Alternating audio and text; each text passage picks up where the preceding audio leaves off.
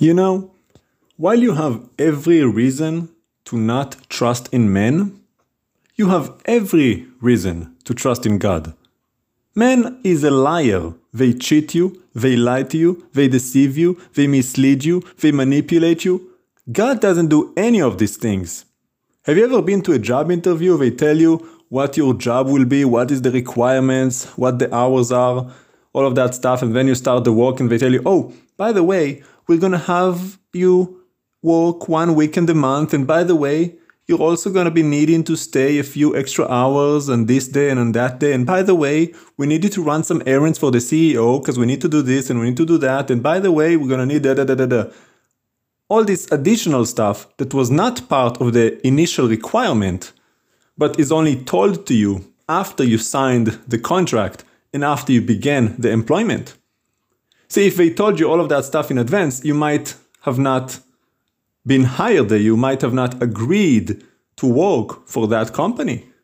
But now that they already got you, now you already began, you already planned your life around it, you already rescheduled your things, you might have gotten a new apartment, you're already in that environment, in that boat, and now they tell you, oh, by the way, there's some fine print that you have not heard before.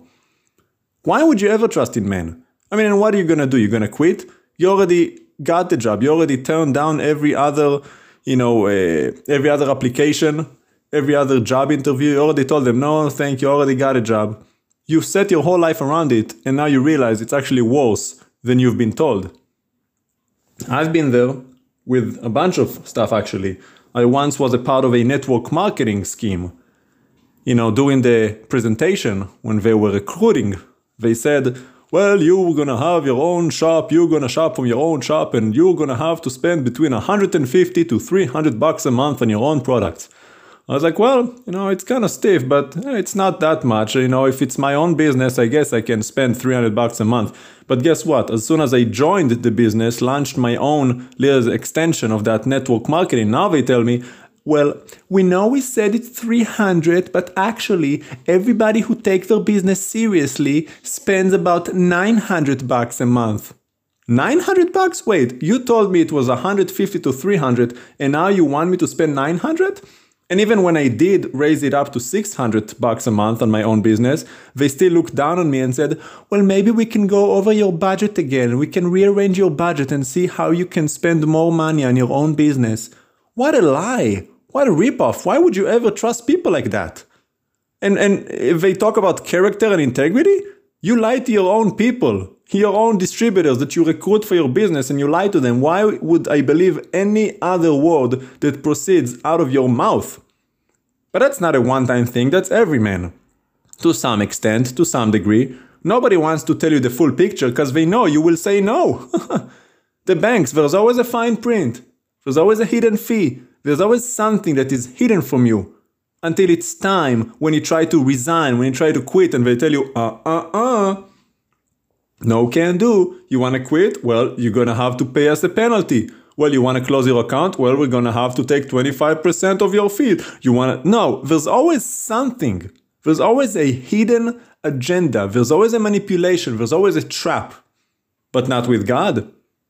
See, God tells you very clearly up front what it is going to cost you. See, we're even told in the book of Matthew chapter 10, in actually 10 and 16, in chapter 10 it says, whoever loves his father or mother more than me is not worthy of me. Whoever loves his son or daughter more than me is not worthy of me. Whoever does not take up his cross and follow me is not worthy of me. Whoever finds his life will lose it, and whoever loses his life for my sake will find it. See, he tells you, listen, you want to follow me? Those are the terms. You cannot love your father, mother, sister, brother, daughter, son more than me. If you want to be with me, if you want to work for me, I must be number one in your heart. I must have all of your love. Just like Abraham, remember? He was willing to sacrifice his own son for the love of God. Hallelujah. And what does Matthew 16 says? Yeshua told his disciples, if anyone wants to follow me, let him deny himself. Pick up his cross and follow me. Why do you pick up your cross? Because you are about to be killed on that cross. And again, whoever wants to save his life will lose it. Whoever loses his life for my sake will find it.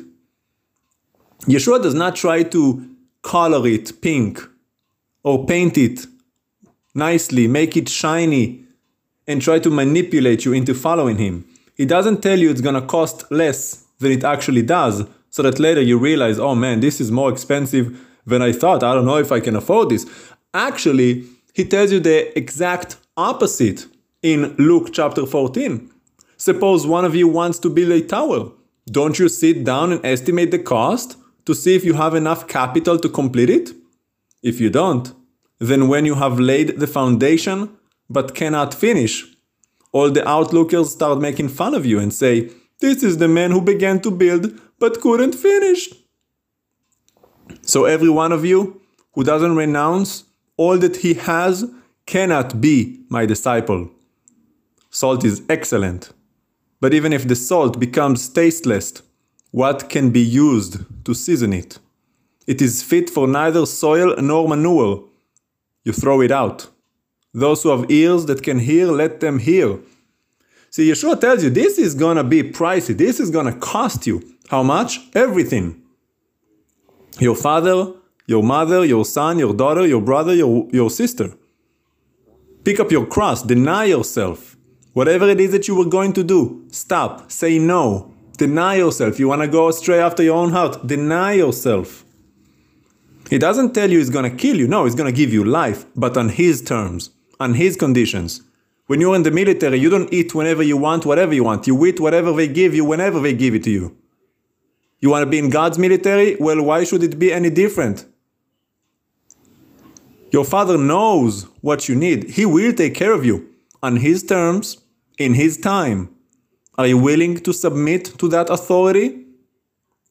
Are you willing to do what he wants? He tells you the cost. He doesn't try to sugarcoat it. Those who will lose their life for my sake, those who will destroy their life, some translations say. Are you willing to destroy your life, to lay it down for the sake of Yeshua, for the sake of your Creator, Adonai? He doesn't tell you you might have to. He doesn't say you're gonna just, go to church once a week and, just give some tithes and offering, just, sing a few songs here and there. No, he doesn't tell you that. He lays it down and say, listen, if you don't want to count the cost, don't follow. It ain't for you. But he tells you that. See, like I said, every reason to not trust man, every reason to trust God. And many of you, even when it doesn't have to do with business, let's talk about your marriage, for example. Did you really know everything about your wife and her medical history, about her parents, about her hidden agendas, about her spiritual background, about her mental issues, about her, anxieties, about her childhood traumas before you married her? No. You just looked at it, you liked the way the box looks like, and you said, I do, out of your own sexual attraction and sexual desires. Has nothing to do with your wife. You just like the shape, the way it looks. But after you get married, now you realize what the real requirements are.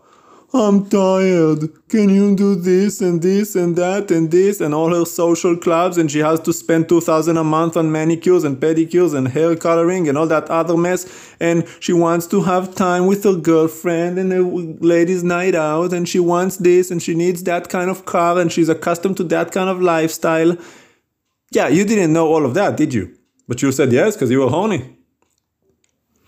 See, everyone in this world will manipulate you to some degree at some point. We all do it.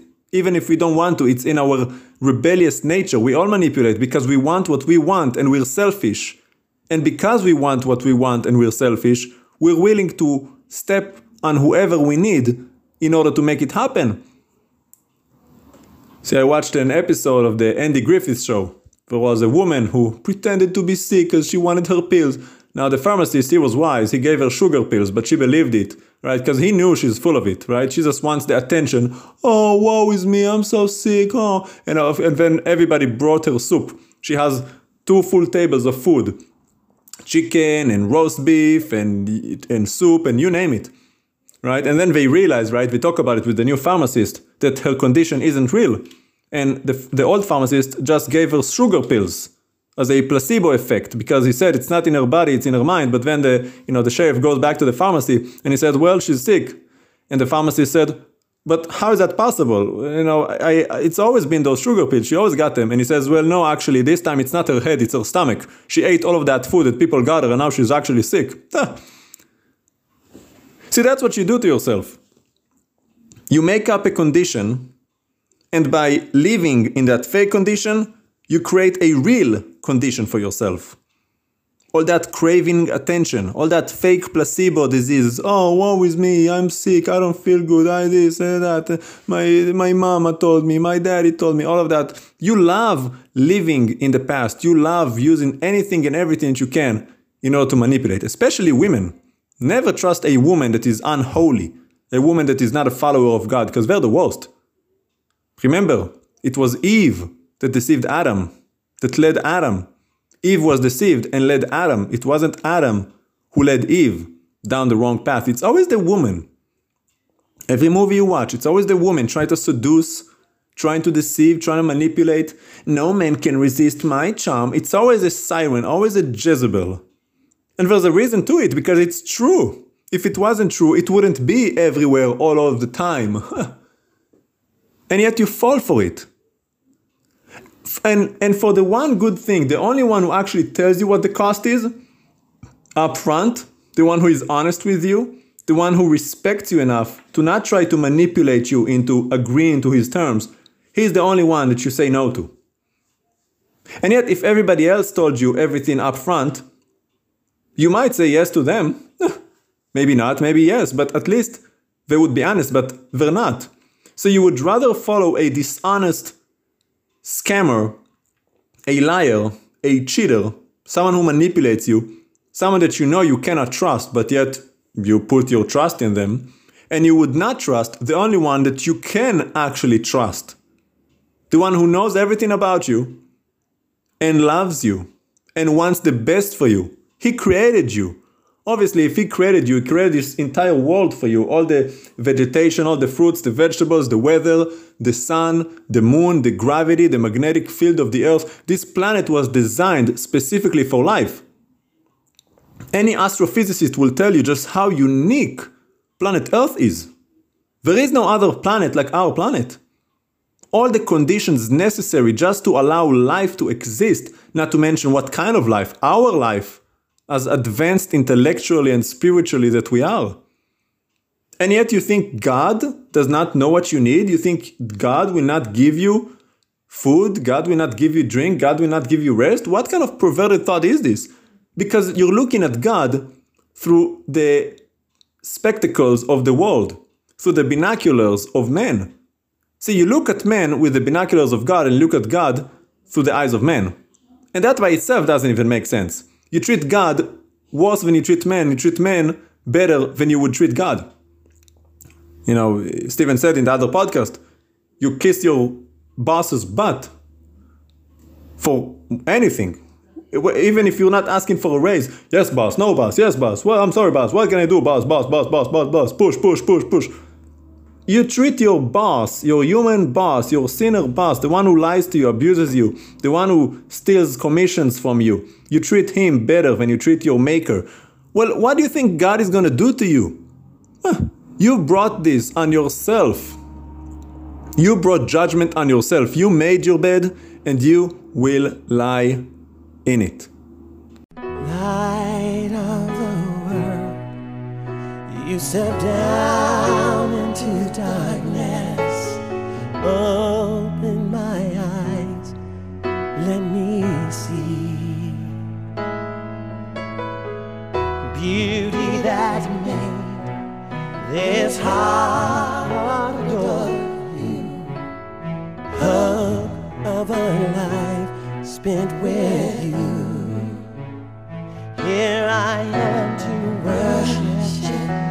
Here I am to bow down. Here I am to say that you're my God.